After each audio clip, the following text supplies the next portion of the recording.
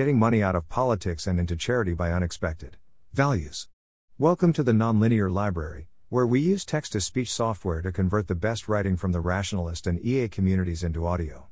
This is Getting Money Out of Politics and Into Charity, published by Unexpected Values on the Effective Altruism Forum.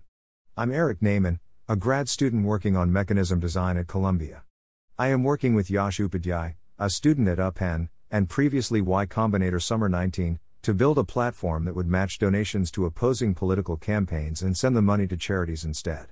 Here's the basic idea. Let's say that in 2024 Kamala Harris, D, will be running against Mike Pence, R, for president. The platform would collect money from donors to both campaigns. Let's say for example that Harris donors give us $10 million and Pence donors give us $8 million. We would send matching amounts, $8 million on each side, to charity and donate the remaining amount to the political campaign that raised more, $2 million to Harris. The result is that $16 million more gets sent to charity, while not changing how much money the campaigns have relative to one another. From a donor's perspective, one way to think about this is, if you donate $100 to the platform, then in the worst case, your money will not end up matched and will go to your preferred campaign, as it would have gone if you'd contributed directly. But in the best case, your money will be matched with $100 on the other side, reducing the opposing candidate's cash on hand by $100 and causing an extra $200 to go to charity. As a back-of-the-envelope calculation, $7 billion was spent on the 2016 election cycle, a number that has been rapidly increasing. If just 0.1% of the money spent on the 2016 election had instead gone to effective charitable causes, that would amount to a few thousand lives saved. If you'd like to read more about this idea, see here for a more extensive write-up and here for an analysis of possible incentives issues with the platform, as well as possible fixes. This idea has been tried before. During the 2012 election, Eric Solt and Jonathan DiBenedetto tried to create a platform like this and called it Repledge. Here's a Washington Post profile. Unfortunately, they didn't get past the testing phase. Yash and I talked to the two of them a couple weeks ago to learn what worked and what didn't.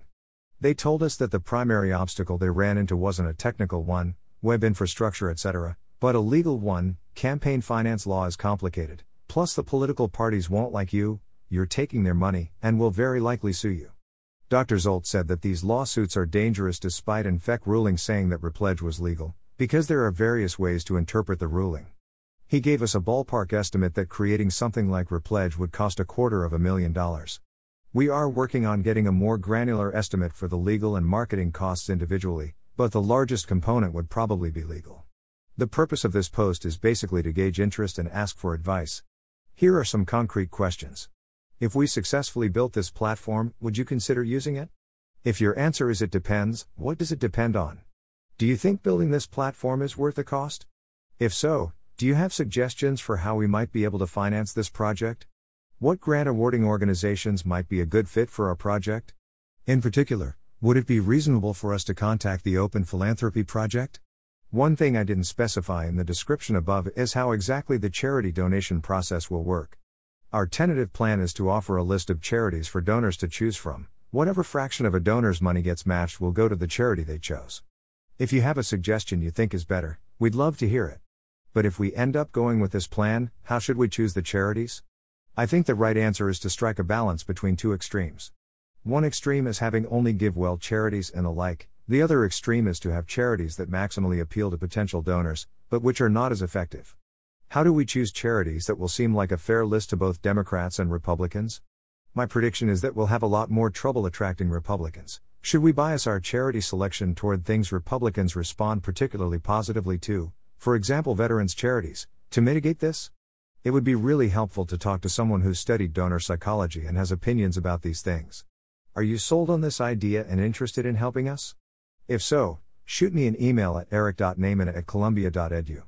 I'd love to hear from any of you, particularly if you're a lawyer or law adjacent and have advice on how to handle the legal challenges I briefly described.